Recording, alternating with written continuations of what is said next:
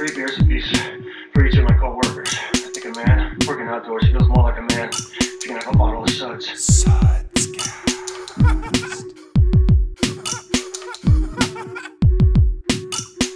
Well, if it isn't the Sudscast, beer reviews and attitudes, I'm, of course, the front bone of this podcast, DC Thompson, joined, as always, by the backbone of the podcast. That's the better bone, right? Well, I don't know. That's up for some debate, I think. It's Britt. It's Britt. We got The Britt over backbone. there. Britt in the cut. We're here in the 5-8 studio, just above Suds Brewery. Britt, tell them how to reach out to the Sudscast. Instagram, suds_cast, or Gmail, sudsbeercast@gmail.com. You nailed it. Did I get it? You nailed it. I think you did. I kind of blacked out there. Britt, we're here in the 5-8 studio, as I mentioned, but looking at our computer screen because, well, look who the cast logged in. Joining us today, we have Johnny and Mark Hurst, the Hurst brothers. Woo! Thanks, guys. Thanks for coming on the podcast. Oh, yeah. Thanks for having us. Thank you so much. You guys are musicians, local musicians. Yeah. Are you guys from Guelph? So we grew up in Georgetown, so about 20 minutes from Guelph, but we both did our little bit of education there at the University of Guelph, and I never left. Oh no, you're still in Guelph. I am, yeah. Nice, great. So yeah, local musicians specializing in, and I'm just reading some copy here, specializing in classic country and surf rock.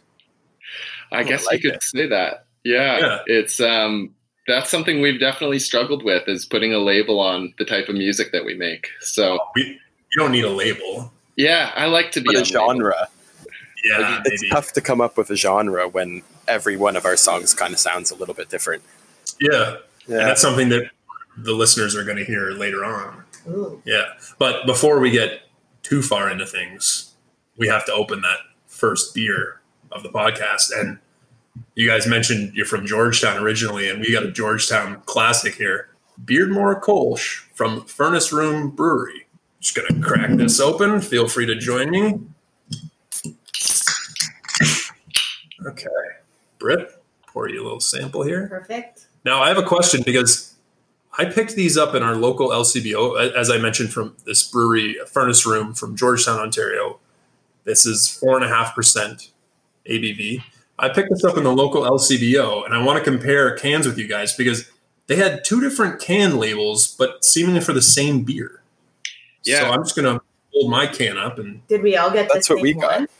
So okay, yeah. I actually went to the Furnace Room because it's not far from my parents' house here in Georgetown, and she told me that they were switching cans. So that's why they are the same beer, but there is two different designs I have the on the shelf. Yeah, I think Mark has the new one. I've actually had beer before, and it's delicious. Well, don't give away your rating yet, Mark. Sorry. That's okay. So that's the new one. Now, the can, I have both of the cans because I grabbed both of them just to see if they were different. The can that you have, Mark, it has like the water tower, and the water tower has like a beard. But let's just cheers quick here. Cheers. A virtual cheers. Virtual cheers. So yeah, Mark, your can has the water tower with a beard. And then the can that I have, that we have and Johnny has, it's like just a dude with a beard. Yeah, I kind of like that one. You like the guy with the beard? Yeah, I hope that's what they're changing to. But yeah, I'm not sure. I think I looked it up on their website. And you know what? Actually, I think, Mark, you have the new can. I think the new one, the water tower with the beard. Is that a prominent thing in Georgetown, the water tower? That's a great question. Good question. Yeah, I'm not actually sure about that. Tower. Well, that's why it seems like it's a weird thing, unless that's like the thing. Yeah. No, I don't think it is. Even looking at this can, even with the bearded gentleman, there's a water tower kind of to his left in the background. Yeah. So there's very heavy play on the water tower thing. There must be a story there. I'm not sure what it is. Yeah. Yeah. I know the brewery actually we have a GO station, and there was this old rundown house that was there for ages, and then that's what turned into the brewery. So I think 3 years ago, they bought it up and turned it into a brewery, but no water tower in sight. So what do you guys' initial thoughts on the Beardmore Kolsch? Now, Mark, you've already played your hand a little bit. Yeah, my mistake. But I actually really enjoy it, yeah. Yeah, it's pretty light. Johnny, what do you think? Yeah, you know what? I'm not a huge dark beer advocate, but this is quite nice. Like it is quite light. I'm pleasantly surprised. Now you would call that a dark beer? I wouldn't call it a dark beer, but looking at the can, I was a little bit hesitant, thinking it might be a little dark for my likings. Is that because there's a guy with a big beard on it? Maybe. Screams hops. There's like a stereotype thing going on there. Like you see a guy with a big beard, you're like, oh boy, this is going to be... Yeah, this is going to be growly. But no, it's very pleasant. It's smooth. I mean, it's going down pretty easy, but that's also probably because it's like 100 degrees. It's so damn hot, yeah. Yeah, it's one more it goes down so fast. I mean, you got to drink it while it's cold too. But yeah, I really like it. It's light. It's got like a Kolsch is kind of a weird. It's a weird beer style. It's a combination of ale and lager. It uses a lager yeast, but the ingredients are more of like an ale recipe. So it kind of has like a bit of the lager yeast sort of estery sort of taste to it and fruitiness, but then it sort of has the sweetness from like ale ingredients. But yeah, it's nice. Now, I don't know which can I like more. I think I like the water tower with the beard because to me, that's kind of just funny. Like, why would a water tower have a beard? Yeah, a little more abstract. Yeah. Whereas the guy with the beard, it's just like, oh, well, that's just a guy with a beard. I wonder if the guy is a real guy and maybe he was not happy about his face being on the can. Now, interesting you say that, Johnny, because when I did some research on this brewery and this can, the Beardmore is named after a guy. His name is George Beardmore, and he built the largest tannery in the British Empire by 1900. He had the largest tannery, and this was in Georgetown. So this was when Canada was still part of the British Empire, like officially, I guess. And I think there's some connection there with because it's in Acton near Georgetown, and it's very much known for a leather production. Yeah, that's true. But the Acton Tannery it's probably the original location. I don't actually know, but I know a lot of people that have not heard of Acton know the Acton Tannery. Yeah, because there's a famous radio ad that would always play in Southern Ontario saying it's worth the drive to Acton. That was the ad, right? Well, they have to advertise, yeah. Yeah. It's worth the drive. Yeah, their hockey team was the Acton Tanners as well. Oh, really? Okay. Yeah. So there's a huge tanning culture, leather making culture, kind of in that area. So yeah, that's what it's named for. So then, Johnny, when you said maybe the guy has something to do with it, I mean, I can't imagine this is what George Beardmore looked like. I mean, this guy has like a sweet part going. Yeah, this is maybe the hipster version of him or something. Yeah, this is like George Beardmore's great grandson, Travis Beardmore. Why Travis? Or Micah Beardmore. I don't know, because he's a younger guy. He's fitting. A hipster, sort of, He does have a great beard, though. I do like the artwork. I think it stands out. It's really neat. Mm-hmm. So the Georgetown Brewery also has, I believe it's called like the Chicken Man, and it's a beer. Seen this. So that's from, I don't know if you would know the backstory or if they publish it, but basically growing up, there was a gentleman in Georgetown that had a milk crate on the back of his bike, and he had a chicken in it. Okay. And I don't know if anyone knows why he did it or what he was doing with it, but it was just the Chicken Man, and that's who it was. Yeah. Yeah, I remember actually I saw that beer a couple of years ago or a year ago in the LCBO, and yeah, it's like a human body with a chicken head, I think, and the sort of like animal chicken human hybrid is riding a bicycle, which I thought was kind of a crazy idea. I don't think I got the beer though. Of course, I wasn't aware of Furnace Room back then, but I feel like every city must have that one person. Yeah. Oh yeah. Yeah. There's a chicken in every city. Yes, for sure. And in some cases, depending on the size of the city, there's multiple chicken I'd say people. Guelph has a couple that I can think of. Oh yeah, there's quite a few. Definitely. I mean, no one's riding around with a chicken, but they all have. There's people with eccentricities that are known. Yeah, a quirky person that everyone knows. Yes, exactly. Yes. Little did that person know they would have a beer named after them, or like sort of, I don't know. I guess dreamed about them. Of course, they didn't have a chicken head, so Is he still around? Oh yeah. No, I believe he has passed on.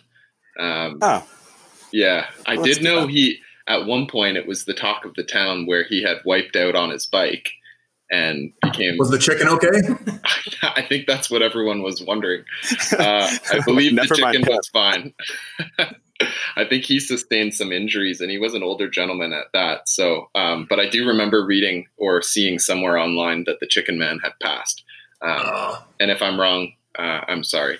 Well, I was going to say there was a gentleman in Guelph, and he would always stand downtown and just like yell Italian. Yeah.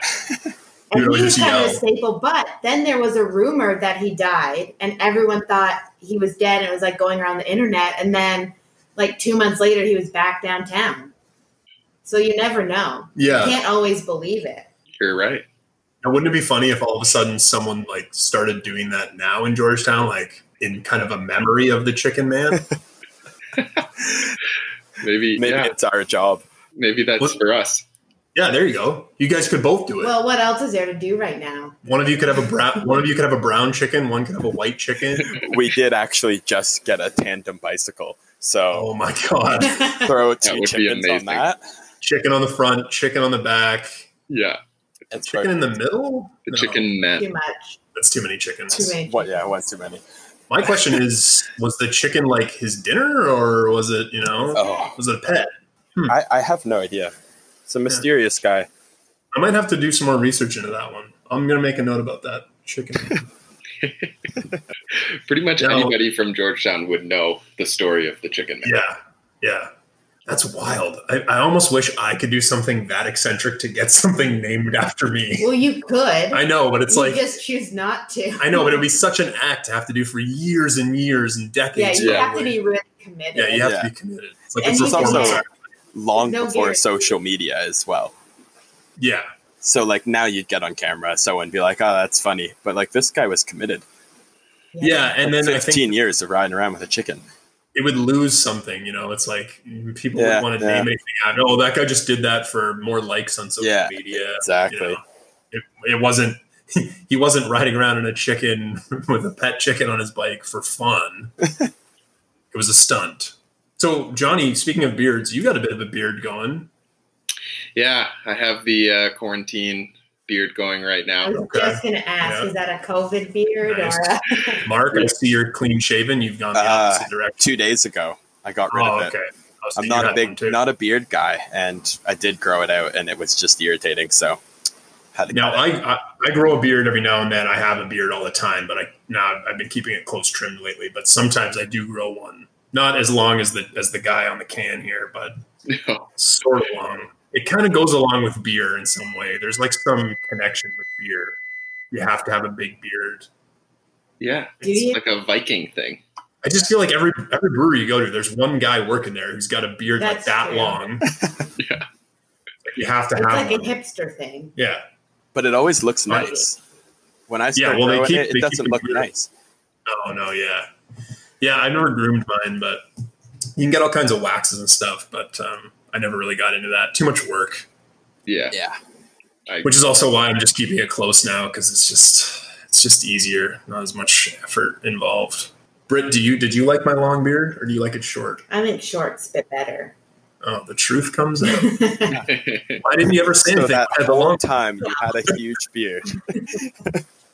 It's just like if I say, "Do you like my hair this way?" You're not really supposed to say no. That's true. I like it the other way better. That's true. I never even asked if you liked the long beard. I just grew it because of laziness. Yeah, you don't say what you really think. Yeah. So, I mean, apart from the Chicken Man beer, what are your other kind of beer interests? Craft beer, like what beers have you been drinking lately, or what breweries do you want to tout? Good question. I'll let you go, John. Yeah, we're pretty basic when it comes to our our beer consumption. We stick with like the typical domestics. When it comes to craft beer, I know we were talking just before the podcast here of our experience with Tofino Brewery, and so our family's got a cottage up in Tofino, and there's a small little brewery there, and we've had numerous experiences trying their different beers. They do some crazy like kelp beers. Oh, wow. Yeah, Kelp Stout. Kelp Stout. Kelp Stout, yeah. We've never been a huge fan of it, but somehow we always end up drinking it. It tastes exactly how it sounds. Yeah. Salty? Yeah. Yeah, basically. Actually, that always reminds me when I talk about that is the one time in Tofino, we got a couple of their ales from the Tofino brewery and walking down the beach with it. And a few of the locals told us that we had to do a kelp bomb. And so we're like, well, what's that? And basically you pick up a big piece of kelp off the beach, break one end of it off. So it turns into a big bull kelp. Yeah. It turns into a big funnel. And then, basically sit down and somebody pours a whole beer through the top of it and you get this salty swig of beer at the other end.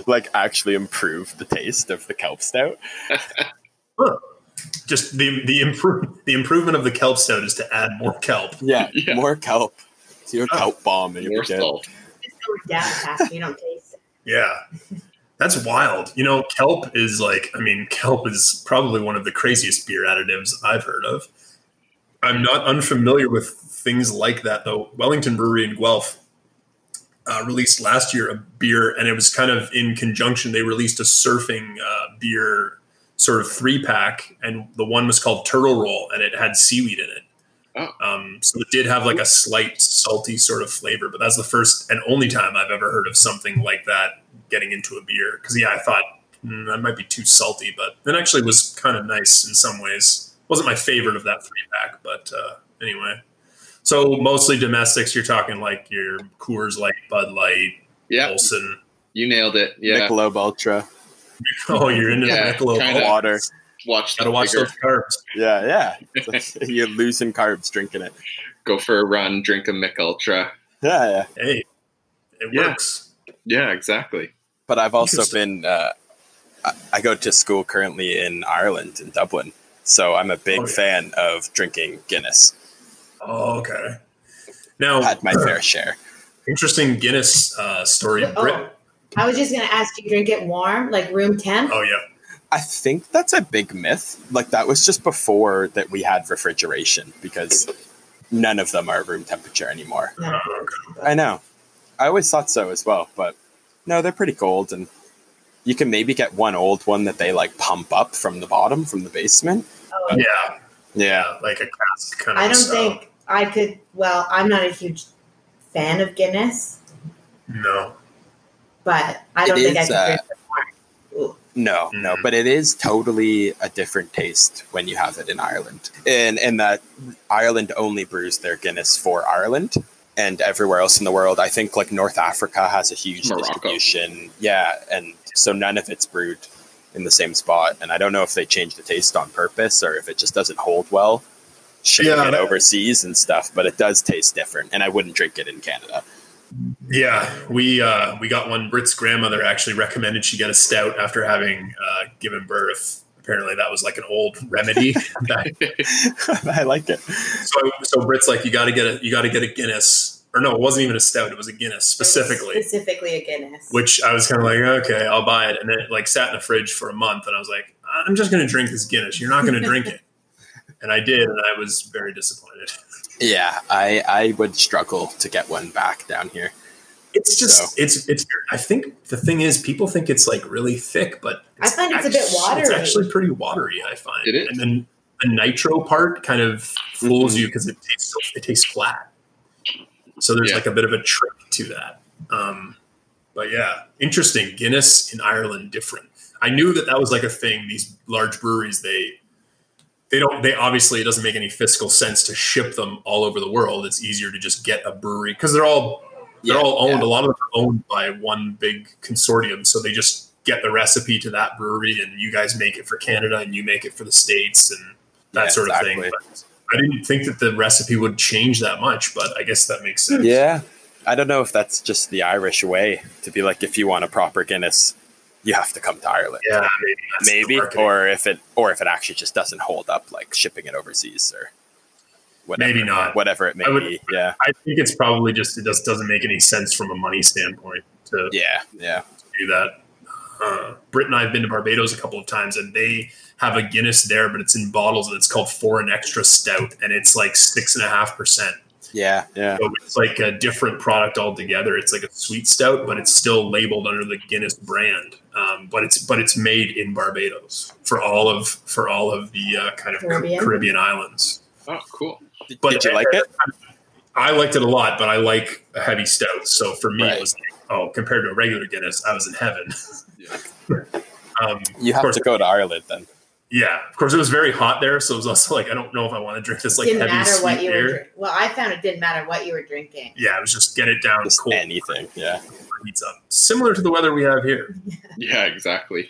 But yeah, that's interesting. Why I am finished my Kolsch. Yeah, you finished the Kolsch? Well, me as well. I'm just finishing up mine. I'm trailing. I've been clearly doing most of the talking. Well, I guess then that's a perfect segue into our rating system. Now, Johnny, you said you've listened to the podcast before, but I'll just give it up for all the listeners out there. We have a 3-tiered rating system, kind of your gold, silver, bronze. It's a thrill, will, or swill. So, Britt, I'm going to start with you, just so you can kind of show everybody how it's done. Yeah. Britt, we have the Beardmore Kolsch from Furnace Room Brewery. Is it a thrill, will, or a swill? I'm giving it a will. Just a flat will. Yeah. Oh, I forgot to ask, how much is it? Oh, price-wise? Yeah. Oh, I forgot to write that down. I've got it here. You keep talking. I'll come up with it. I think the will because it's easy to drink. It's light. Or what's the alcohol percentage? 4.5. And it's $3.25 a can. Okay, so it's like on the cheaper side of craft beer. Well, it's easy to drink. It's light. I'd probably buy it again. Yeah. So it's a will, and then keep in mind, you can do will plus, will minus, thrill plus, thrill minus. You can, do whatever you want. You but can I think, say whatever you want. I think this can is a bit more attractive, the one with the full beard. Yeah, you like the one with the full beard. I think that might stand out a bit more than the other one. Mm-hmm. So if they switched cans, maybe I would pass by it. Oh. Okay. Not knowing. Shots fired on the cans? Wow. Yeah. Okay, so we got a will for Britt, so let me write that down. Okay, who wants to go first? Johnny. Is the Beardmore Kolsch a thrill, will, or swill? You know what? I think I'm going to give this a thrill, and mostly because my expectations were not too high coming in, and I was very, very surprised. I genuinely enjoy this. I would definitely buy it again. Yeah, I like it. I'm giving it a thrill. I think we might have converted you to the craft beer scene. You may have, yeah. Okay, Mark. I think I know where you're going, but yeah, I'm an open book. But the Beardmore Kolsch is a thrill for me as well. There's specific craft beers that I really enjoy, and this would definitely be one of them. Nice, sweet. Okay, Drew, thrill, will, or swill? Me? Is it my turn? You. Okay. I can't get on the thrill train, but I'm going to go will plus. Ooh, will plus. I agree with most of what you said, Britt. For me, the can design doesn't really make a difference whether it's a guy with a beard or actually, I kind of like the idea of a water tower with a beard. That seems just. I think this stands out a bit more. It does. I think on the shelf, the artwork design on the guy can with the beard is yeah. It's a little less. I like the art on the guy. Artistic. The reason why it gets a plus for me is because the Kolsch style is not a style that you see that often. For craft brews, it's because it is kind of similar to a lager or a pilsner. It kind of falls in that category in some ways. It's kind of like a light lager style in some way. I think that's a plus for me because it's kind of something that no one's doing, but it's just you don't see it that much. You see more pilsners and craft pilsner and craft lagers, so it's getting a plus for me. And also Furnace Room Brewery, hey, that's a plus. Georgetown getting in the craft beer scene. It just reminded me, Drew, I got to ask you, have you ever attended the Georgetown Craft Beer Festival? No, I didn't know there was one. Yeah. It's, I gotta say, it's probably gone on the last 3 years in a row. Mark, does that seem accurate? Yeah, I'm never really around for it because I think it's end of September. Yeah, it's the end of September. Around there, but it's been a few years, yeah. Yeah, and apparently it does really well. They've expanded it multiple times to larger venues, and we were actually supposed to play at it this year because they usually have a big, large outdoor band setup. but I think it's been canceled already due to COVID and large gatherings. But should definitely keep that on your radar going forward. I got to remember that. I don't think I've even heard of that, but I don't get to Georgetown really at all. So that would probably be part of the reason. Do you remember any of the breweries that were there? Oh, there's I want to say there's at least 100 of them. It's a fairly large event. It's gotten quite large, and most of the people that are there are not from Georgetown. Oh, nice. Well, Furnace Room will obviously be there. Oh, for sure. Yeah. Crazy, but yeah. Oh, wow. We got to, fingers crossed this COVID thing by next September, maybe it's gone away. 2021 we'll be able to maybe make it out there. I think we all have our fingers crossed for what to come in 2021. Fingers 2021's a big year. Interesting thing for you guys. Have you guys performed at any kind of festivals like that? We're going to get into something maybe in the second beer about a concert you put on. Yeah. No, not really. We haven't really tapped the festival scene yet. Outdoor performances or? Aside from playing at our cottage to 20 or 30 people, not really. No. Nice. Okay, well, we're going to take a quick break and we're going to go into our second beer. But before we do, we're going to play one of your new single. Why don't you guys tell us about it? We're going to play it in the commercial break instead of our regular commercial. Tell us what it's about. Awesome. Yeah. So this is our newest song, kind of designed with a real summery feel to it. The lyrics came quite spontaneously with a little bit of help from a friend of ours on a topic here. Shout out to our friend Nate. And so it was like most of our music, kind of created very spontaneously, sat down, started recording, and pretty quickly came up with this one, and we're pretty proud of it. So should be launching July 17th, available pretty much anywhere where you stream music. And you guys are going to be the first to hear it. I got to tell you, I've listened to this song, Sweet Little Something. It's great. It really does a great job of encapsulating what we were talking about your inability to fit into a genre. Yeah. It does have a lot of different styles to it. Yeah. Thank you so much. Yeah. Everybody listen up. This is the new single, Sweet Little Something. It's coming out next week. Stay tuned for the next beer. This is the Sudscast.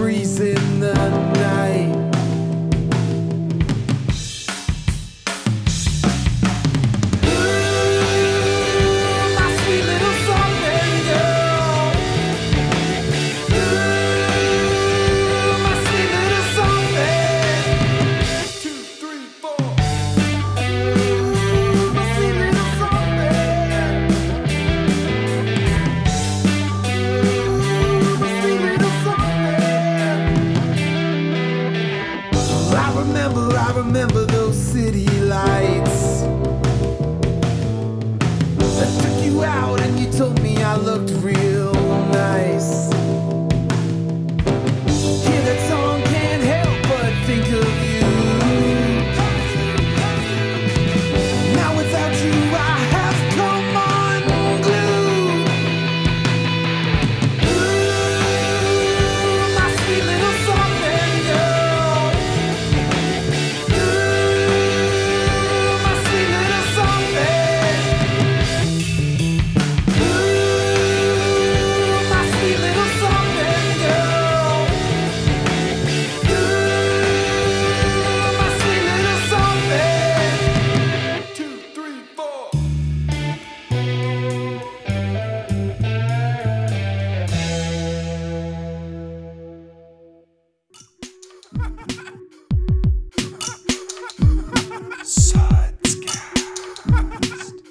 here we go. We're back.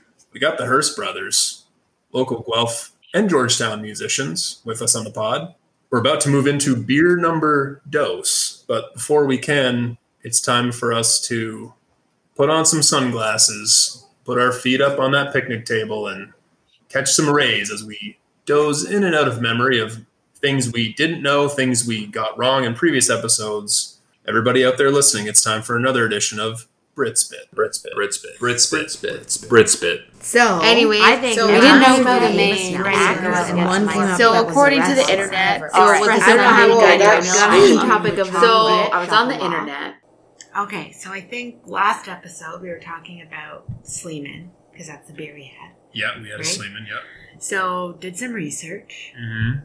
Thanks to Guelph Today and Guelph Mercury, this is where I got my info. Right. So one interesting thing, I was actually trying to find out what Al Capone's like ties are to Guelph, but that was like kind of hard to figure out. But from what I could gather from the internet is, I think there's something to do with him and the Albion Hotel. And I feel like I've heard a rumor that like one of his mistresses or something like haunts the place. The Albion Hotel in Yeah. Guelph? I don't know where I heard that or how true it is, but I heard that. You heard that one of his mistresses haunts the Albion Hotel. Yeah. Interesting. I think if you take like a Guelph ghost walk, they Yeah. like go into more detail about that story, but that's all I could get out of these newspaper articles. And then the other interesting thing I found, because I was also trying to figure out Sleeman and like Prohibition and were they supplying alcohol to the States? Yeah, because that's what Sleeman has been telling people for a couple of years now in their marketing. But what I found interesting was that when Sleeman left, I guess it was England and came to Ontario, or Upper Canada as it was then, I think, he first settled in Niagara, Mm-hmm. which I thought was kind of interesting because that's where I'm from, so it's like, you know, full circle. Yeah, for you. But he ended up having to leave Niagara because, so he was in Niagara on the Lake, which is really close to the American border. Yeah. And I guess he was making something. I don't remember what it was, but maybe it was beer, spirits, or whatever. And the water got contaminated from stuff they were doing in the States, so he couldn't use his well water anymore. So then he traveled around like southern Ontario to try and find like where to go to next. And he ended up in Guelph because of the water quality. Oh, yeah, because Guelph has good quality water. Yeah, well, it did. I don't know what the status of that is now. Well, I think it comes from the Arkell Springs or something like that, so apparently it's well known for good water. Yeah, I think now it's just processed more. Yeah. Because Well, of what would be, happened, you know, a few years ago and that whole thing. Walkerton. Wow. Okay. Well, so Al that was Capone's that. mistress died at the Albion Hotel. So To be determined. that must mean we'll Al just Capone was at the Albion Hotel at some point. Well, so the one news article that I read from like 4 years ago Mm-hmm. was saying something about that. It was like, if you want to know more, you have to take this ghost tour, because it was like about Al Capone and a dead woman and the Albion. Oh, okay. Oh, because also the Albion had tunnels that ran underneath it over to the church, apparently, Oh. to maybe smuggle stuff. Oh, that's right. Yeah, okay. Which is a common, I've heard that about a lot of houses in the Ward neighborhood apparently have had tunnels. Because of Prohibition, you could smuggle stuff. Yeah. That's that. That's Britspit. Well, thanks for another very informative, historical even, Yeah. Britspit. You're welcome. Okay, so we're moving on to beer number 2. I hope you guys like IPAs, because this... I'm excited. Brit's excited. Me This too. is a doozy. We have IPA number 13, double IPA from Collective Arts Brewing Limited. Crack this can open. This beer, it's a doozy. It's 8.1%. That's 8.1? Yes. 8.1%. That's nice. That's what I look for. Yeah. Can I admit that I maybe had a taste of this before? I did not know it was 8.1. Yeah, well, we're about to find out. No wonder I fell asleep so fast. Collective Arts Brewing, of course, out of Hamilton, Ontario, almost a staple in the craft beer community in Southern Ontario these days for a multitude of reasons. Is this a new one? This is new. Now, this is, as I said, this is IPA number 13. So they keep kind of releasing IPA series. Every so often they'll release one, and they're up to 13 now. There you go, Britt. Cheers, guys. Cheers. Cheers. Cheers. Ooh, it's very fragrant.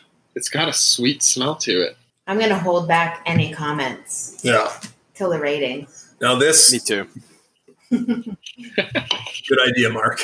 Yeah, I believe the last one. Spill the beans to it. That's why I'm not saying anything. Yeah. Can I see the can? Yes, Britt, you may. Now, the can has a very cool design on it, but before we get into that, this beer is brewed in conjunction with Aslan Beer Co. in Richmond, Virginia. Now, I couldn't find any. There is a brewery called Aslan Beer Co. in Richmond, Virginia, but I couldn't find any connection on their website to Collective Arts in Hamilton. So I really don't know what that has to do with anything, but it has some very interesting hop varieties used in this double IPA: Strata, Zappa, and Comet hops. Now, how does this taste for you guys? Some sweetness? Hoppy? Yeah. I Definitely. do not mind it at all, but I think I like the artwork better than the taste. Yeah. The artwork on this can. I do enjoy the artwork, yeah. It's like a bunch of snakes, kind of like cartoonish snakes kind of wrapped up with each other. And that is one thing about them. They always have interesting artwork on their cans. Like no can is the same. Yeah, except we all have the same can, I have to say. Different times. No, but I think like this IPA will all be the same. Yeah, the IPA is, but the can design is, they changed them, but this seems like they kind of had one design on this one. I don't know. I mean, from like you know it's a Collective Arts only because of that the artwork on the can. Like their logo is so small. Yeah, but you know who they are when you're in the store because of artwork on the cans. Yeah, and they always get. I'm sorry. The artist is from Richmond, Virginia. Eric Jones. The Aslan Beer Co. is from Herndon, Virginia. So the artist is from Virginia, and so is the beer that they made it in conjunction with. But yeah, they always have cool can designs. That's part of the thing they're known for. That's cool. And they tend to like switch them up. Like they have standard beers they always release, and they always have different kind of art designs on them. So I wonder what you need to do to submit art for their cans. Yeah, I'm not sure. Britt has a lament. Britt, do you want to? Yeah, I was going to. The only thing I sometimes don't like is they're a Canadian brewery, but they tend to have a lot of American artwork on their cans. Well, American artists, yes. Yeah, which is the only thing. Sometimes I don't. This one makes sense because if they're collaborating with an American brewery, that makes sense. But I always wanted them to only feature like Canadian artists on the cans. Yeah, a bit of patriotism from you there, Britt. Well, maybe that'll factor into your review at the end. We'll see. I agree. Now, we kind of teased it about when I asked you about Johnny and Mark Hurst about your sort of history with festivals.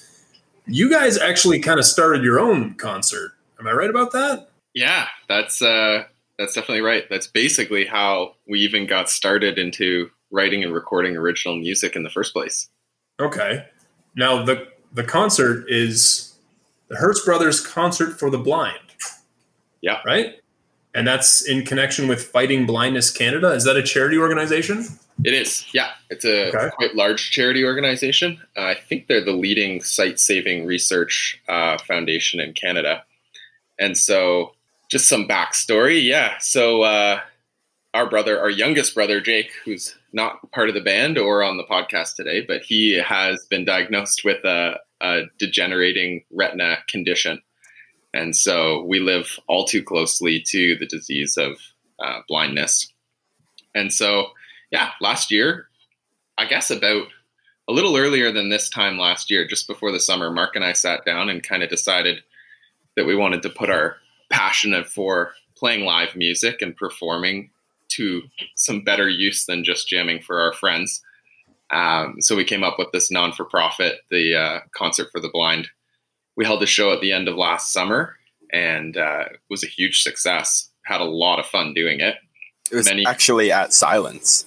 Yeah, it was at Silence in Guelph. Oh, okay. Shout out to Silence Sounds. They did a great job. Yeah, they were awesome. Nice. Yeah, and then and many beers were also consumed on that evening. And then planned another one almost instantly. And so we had another one in Georgetown just at the end of the year, kind of before Christmas. And so mostly played covers at both of those shows. And at the time we didn't have any original music. And I think basically right at the end of the last show, we just decided we need to start writing our own music and because this would be a great platform to perform it and release it out there, and also it'll help kind of spread the message of what we're fighting towards. Nice. That's great that you guys like, I mean, there's one thing to create something for profit, but it's another thing to kind of be like, we're going to start doing this and the proceeds are going to go towards this charity organization that impacts you so closely. Yeah. It's great. I never actually, I hadn't heard of Fighting Blindness Canada before, before this podcast. So interesting. Yeah. I think it's one of those things that, like, unless you know somebody that's been impacted by it, it doesn't really stick out to you. But as soon as you do kind of get close to somebody who's impacted by the disease, especially something like what our brother Jake has, it could very easily be, I don't know, treated. Maybe Mark would know more with a medical background, but it could be potentially cured with the right funding and research. Nice. My connection to blindness is my grandfather. He suffered from blindness. He went blind. He got diagnosed with Guillain-Barré syndrome in the early 1990s, and he was blind for the last 25 years of his life. He was heavily involved with the CNIB, Canadian National Institute. But yeah, that's interesting that there's Fighting Blindness Canada. I've got to do some more research on that and look into that more. But that's great.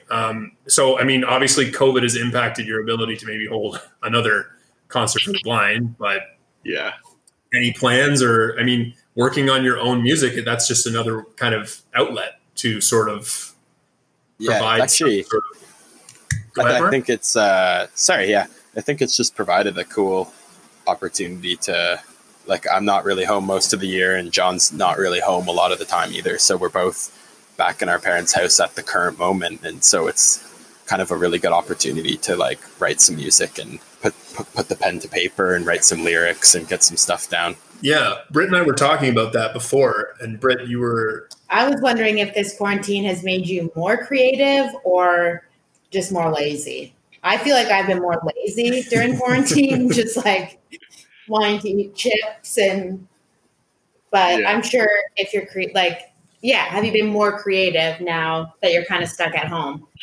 Yeah, I can definitely see how some people have not been more creative, because it's really easy to fall into that path of just, lounging around and eating most chips. People. Yeah. But for us, it's actually, like Mark said earlier, it's kind of brought us together. I sold my house just before COVID started. And Mark being in school in Ireland, they basically sent him home. And so we're both under the same roof, which has given us the opportunity to basically every evening put a couple hours into writing, producing, recording, all that fun stuff. So yeah, definitely has made us more creative, more productive. We have a lot of music kind of in the hopper, and so should be able to sustain us with new releases right into 2021. That's cool. I'm sure it's kind of nice, especially if you've been away at school, to now come home and, like, this sounds cheesy, but get to spend time with each other that you normally probably wouldn't, right? Yeah, it is. I mean, I certainly wouldn't wish for this to happen again, but it is it like, all in all, I really can't complain too much. Like, there's a lot of people in worse situations than us. So to be able to be in my house and writing music and, doing schoolwork and stuff like that, it's like, I'm really not too disappointed with it. Yeah, we're thankful. Oh, this is like a little off topic, but I guess you got home, like, when did you get sent back from Ireland? So I would have been kind of right near the end of February. Things were it was kind of like unsure, up in the air about how it was going to go. And then at the start of, or maybe middle of March, I think my parents and my brother John here was due to come visit me. They were going to come for St. Patrick's Day. And then it was kind of that week before that happened where the US canceled all of their flights, their international flights. And then Canada kind of did the same thing shortly after. So then it was kind of a big scramble to get out of Ireland. And our school was saying, like, if you leave and we start back up and you can't get back in the country, like, that's on you. So I was hesitant to leave, but then the Canadian government was saying, if you're studying abroad, you should come home because it's going to be longer than we think. So I think I was home around probably the end of March. And, that's not bad. And I wasn't supposed to get back into Canada until August, actually. So I still wouldn't have been home. So it's given me a good 3 months of being home, and it's just kind of still studying and finishing some exams up online and stuff, and then just making a lot of music, and it's been a good opportunity for what it is. Yeah, there's some silver linings, right? Mm-hmm. Yeah, you have to look on the positive side. You have to find them wherever you can. Exactly.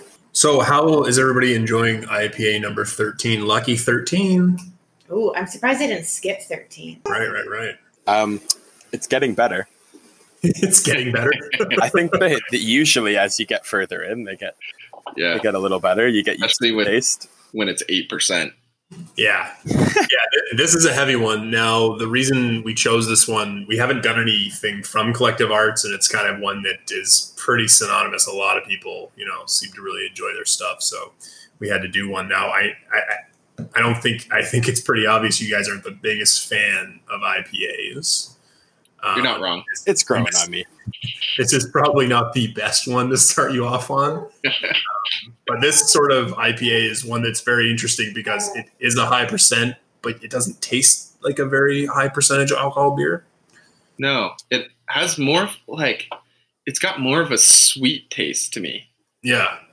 Almost like some of those like the beers that are infused with citrus and something like that. Yeah. It reminds me of that. I don't think this beer actually has there's no sort of sweetness additives. All that sweetness is coming from the hops, I believe. The hops don't impart any sweetness. It's just the hop varieties they've used. These are wild varieties. These are not, as someone who drinks a lot of beer, these are not common hop strains. These are kind of I've never heard of Zappa hops before. No, me neither. Common, I've only heard of very limited. So more than likely, they're probably from very far away, most likely Australia or New Zealand. So they're kind of imparting a very fruit-forward aroma, and that's making, I think, the beer taste sweet or appear sweet. Because an 8.1% alcohol beer is probably not going to be that sweet, more than likely. No, it doesn't taste like an 8.1%. It doesn't have that heavy aftertaste to it. Yeah, that kind of burning fusel alcohol, malt liquor type aftertaste. On that note, then, Drew, what's the highest percent of beer that you've ever had? Oh, beer? Yeah. I've produced beer that has been 10% myself. That's the highest I've ever made. Probably the highest I think I've ever had is 12, and I might have even got one that was 14%. It was this crazy Norwegian style beer that they make. It was made by a brewery up in Northern Ontario. But I think 12 is probably the highest, but I'll pretty much drink any beer. So, me too. I'm not the kind of person who's out there just absolutely just dying to try something where I'm going to order something or something. It's more just, hey, if I see it in the LCBO or at the brewery, I'm going to try it. But I want to say I had one that was 14%. Now, to make a 14% alcohol beer is very tough. It's not an easy thing. Making 14% alcohol wine is a little bit easier, but to make a beer that big and make it taste decent, it's kind of hard to do. There's a lot of tricks that are involved in that. Was it good? Yeah, it was pretty good. I only had it's a 650 milliliter bottle, but I remember it tasting fine. Most breweries don't tend to put stuff on. They won't send stuff to the LCBO or to the beer store if it's bad. It's got to be drinkable. I'm sure there are horror stories of breweries having to dump stuff because it just didn't work or they had some sort of issue. But there's a market out there. Otherwise, they wouldn't be putting it in.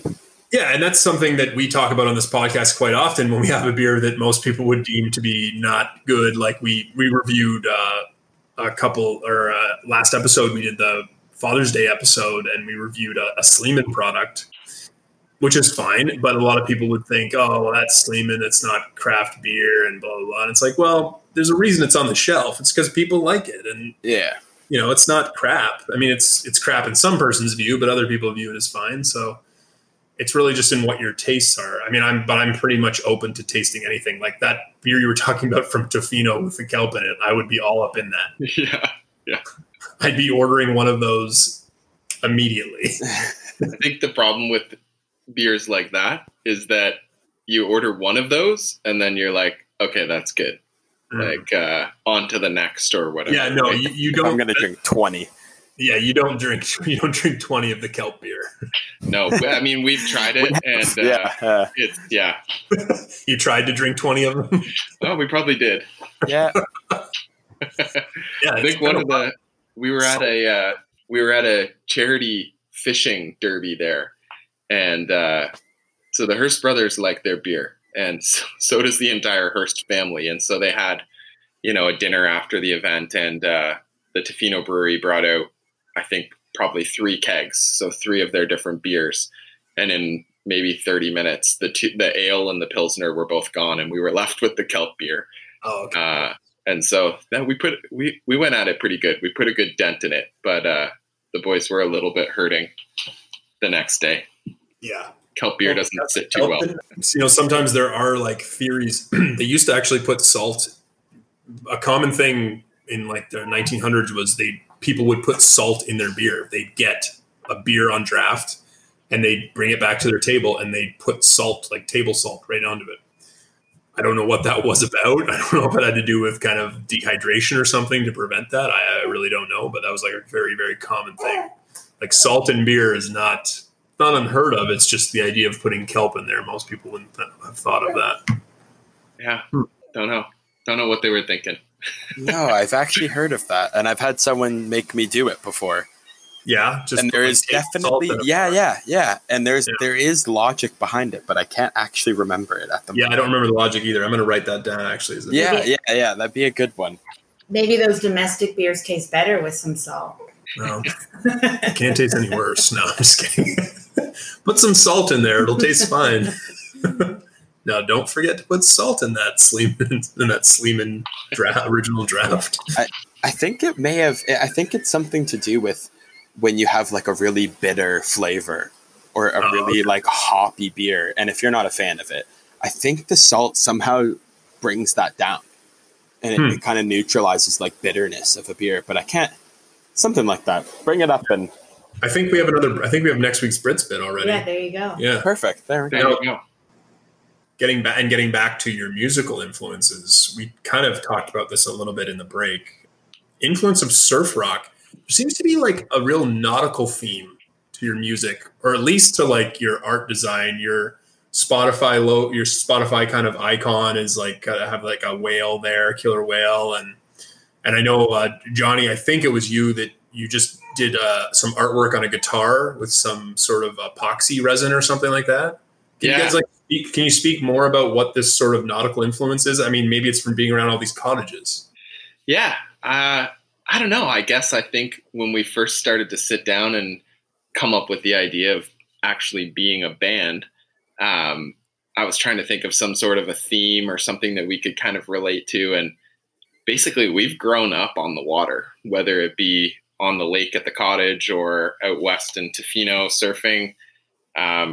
The water is a huge part of everything that we do. So yeah, when it comes to artwork and stuff like that, I know both Mark and I really enjoy your kind of nautical style stuff. And we just, Mark actually did the wood burning on a guitar that I was building. And then I did like a blue, he did some whales and a pirate ship. And then I did a blue epoxy ocean over top of it. Came out kind of nice, actually. It looks amazing. It's really wild. Oh, thank you. Yeah, no, you have to see it. You have to see it. For anybody listening, you can check Johnny out at Johnny Hearst, right? Johnny Hearst Music. Yeah, at Johnny Hearst Music on Instagram.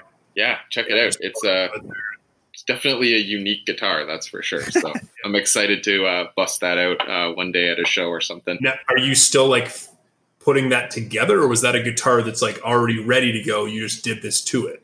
No, it was like, oh yeah. So I've been down the rabbit hole when it comes to gear and swapping out gear and getting new stuff. And so I had found this advertisement on Kijiji for someone that was selling a guitar. I'd never heard of the guitar before. It was like a Japanese knockoff build. And the prior person that owned it tried to do some relicking to it. So he basically burnt the shit out of a bunch of different areas of the guitar. It looked horrible. Like, it looked horrible. And so the guy that was selling it, I think he had it on Kijiji for like $70-$80 or something. And I was like, yeah, all right. Okay, I'll tackle this. So I picked it up, scraped all the paint off, sanded it all down, and then came up with this idea of it being kind of like an ocean style guitar with the epoxy, because I started playing with epoxy. And I got Mark to woodburn some images on it. I did the epoxy, and then I've got a whole bunch of spare like pickups and electronics and all sorts of parts from previous projects and previous guitars. So I've started kind of wiring it together, and it's just about done, actually. So as soon as I do a kind of a test on it, I'll probably post something on Instagram showing how it works. Nice. Sweet.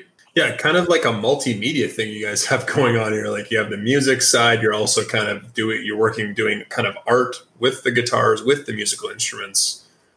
Really interesting stuff. Yeah, that's, I guess Mark and I are both like that. Very, very creative and artsy, but then at the same time, we're also very like athletic and into sports and surfing. And we're like all over the map. Again, similar to our music, it's hard to really nail a genre down.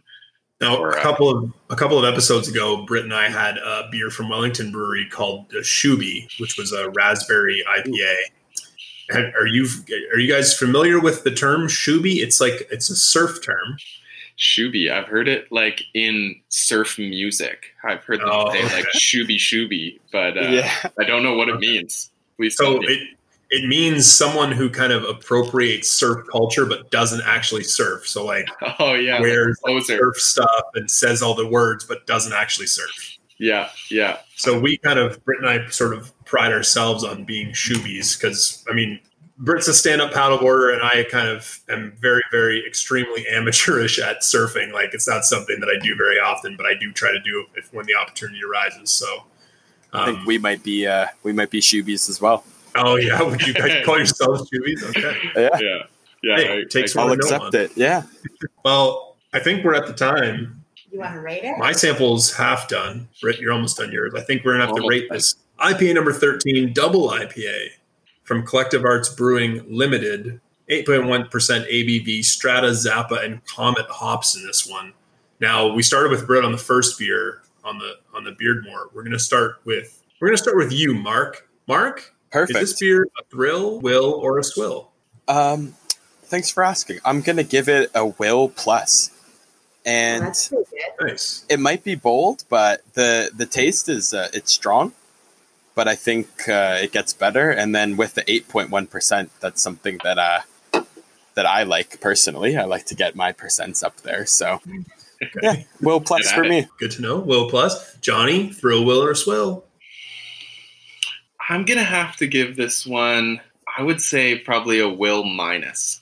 Okay. Oh wow. Okay. So, yep. I'm not as into it as Mark is. I don't mind it. Definitely, of all the IPAs that I've had and tried over the years, this is up there. Like, this is not one that I would just kind of say no, thank you. But I'm not positive that I would buy it again. I might. Okay. I might, just because of the high percentage and the awesome artwork on the can. Yeah. I might. So that's why it's a minus. Oh, now that's something you just reminded me, Johnny. Something else I have to bring up here. When you talk about $4.50 a can. Yeah, it's $4.55 a can, so it is kind of on the pricier side. Steep. So that's something to keep in mind too. But you might only need two. Yeah, percentage-wise, you're looking at double. Yeah, I mean, you have two of these. It's basically a bottle of wine. Now, Britt. Yeah. IPA number 13, double IPA, Collective Arts Brewing Co. Is it a thrill, will, or a swill? I'm going thrill. Whoa, we got a thrill. We got a gold medal. I think half of it comes with the excitement that it's something new. Mm-hmm. But that could be because I haven't been into an LCBO since like September. Yeah. So, but I really like it. I have to say I had no idea it was 8.1%. That's a lot in the sense that I would probably only have one of these. This isn't something where you're like drinking 4. No, you wouldn't want to. But I like it quite a lot. I don't know if it would taste quite like an IPA. Like, I don't know if I would taste it and say it's an IPA. Yeah, it's sort of a strange thing because it's an IPA sort of in that it's a high percentage beer and that it has like a very hop forward profile, but the hops are so citrusy and fruity sort of that it's not your traditional IPA where it's heavy bitter. I like that's it. Sort of the difference. Yeah. So, but it does say it is a limited release. It's limited in that's why it's the IPA number 13, because within a couple months they're going to move on to IPA 14. So if you like it, you got to stock up next. Yeah, so when they move on and they make the next IPA, do they stop making the one before? I believe so. Yeah, I think that's kind of what happens. So it is like get it now because they're not going to do it. That's too bad. Yeah. Okay, Drew, thrill, will, or swill? I'm right there with you, Britt. To me, this is a thrill for a multitude of reasons. You guys have mentioned some of them, Johnny and Mark. 8.1% alcohol doesn't taste like 8.1% alcohol. Yeah, not at all. Very wild hop flavors, like the hops used are very eccentric. That's interesting to me. Always digging the can design or the artwork on the can for Collective Arts Brewing. Price, not great, but that's because of the hops. When you use crazy hops like that, you have to increase the price because they're so expensive to ship here. It's a thrill for me. I think, I don't know, there's no other way to really describe it. And because it is a limited release, you're not going to get this again. It's a one-off. Like, you get this now, that's it. When they come out with their next one, it could be something totally different. It could be it could be like a mini IPA 3.5%, They do have some ones that are always there. Yeah, the Collective Arts has like some IPAs that they always have, but they're not going to do this one going forward, I don't think. But I like it. It's a thrill for me. Pretty good ratings all around. Yeah, I think that is pretty good overall. Yeah. Maybe once they hear your ratings, they'll consider keeping it on shelf. Yeah. Maybe they'll send us a case. Oh, yeah. That's what we're really working for. A 4-pack. Not much to add. That would be ideal if we had that. Yeah, one 4-pack. Hey, that's like $25. Yeah, you're right. Oh, that'd be nice. Well, we're at the end. Before we sing our rendition of Beer by Real Big Fish, I know we kind of talked about COVID's kind of put a damper on things, but Johnny and Mark, do you guys have anything you want to plug? Anything you want to put out there for the few people that listen to the podcast to hear? Yeah, I think you got our Instagram at Johnny Hurst Music. We've got a website, www.thehurstbrothers.com. We keep that fairly up to date. And that's linked in your bio in your Instagram, right? Yeah, you'll see that in the Instagram.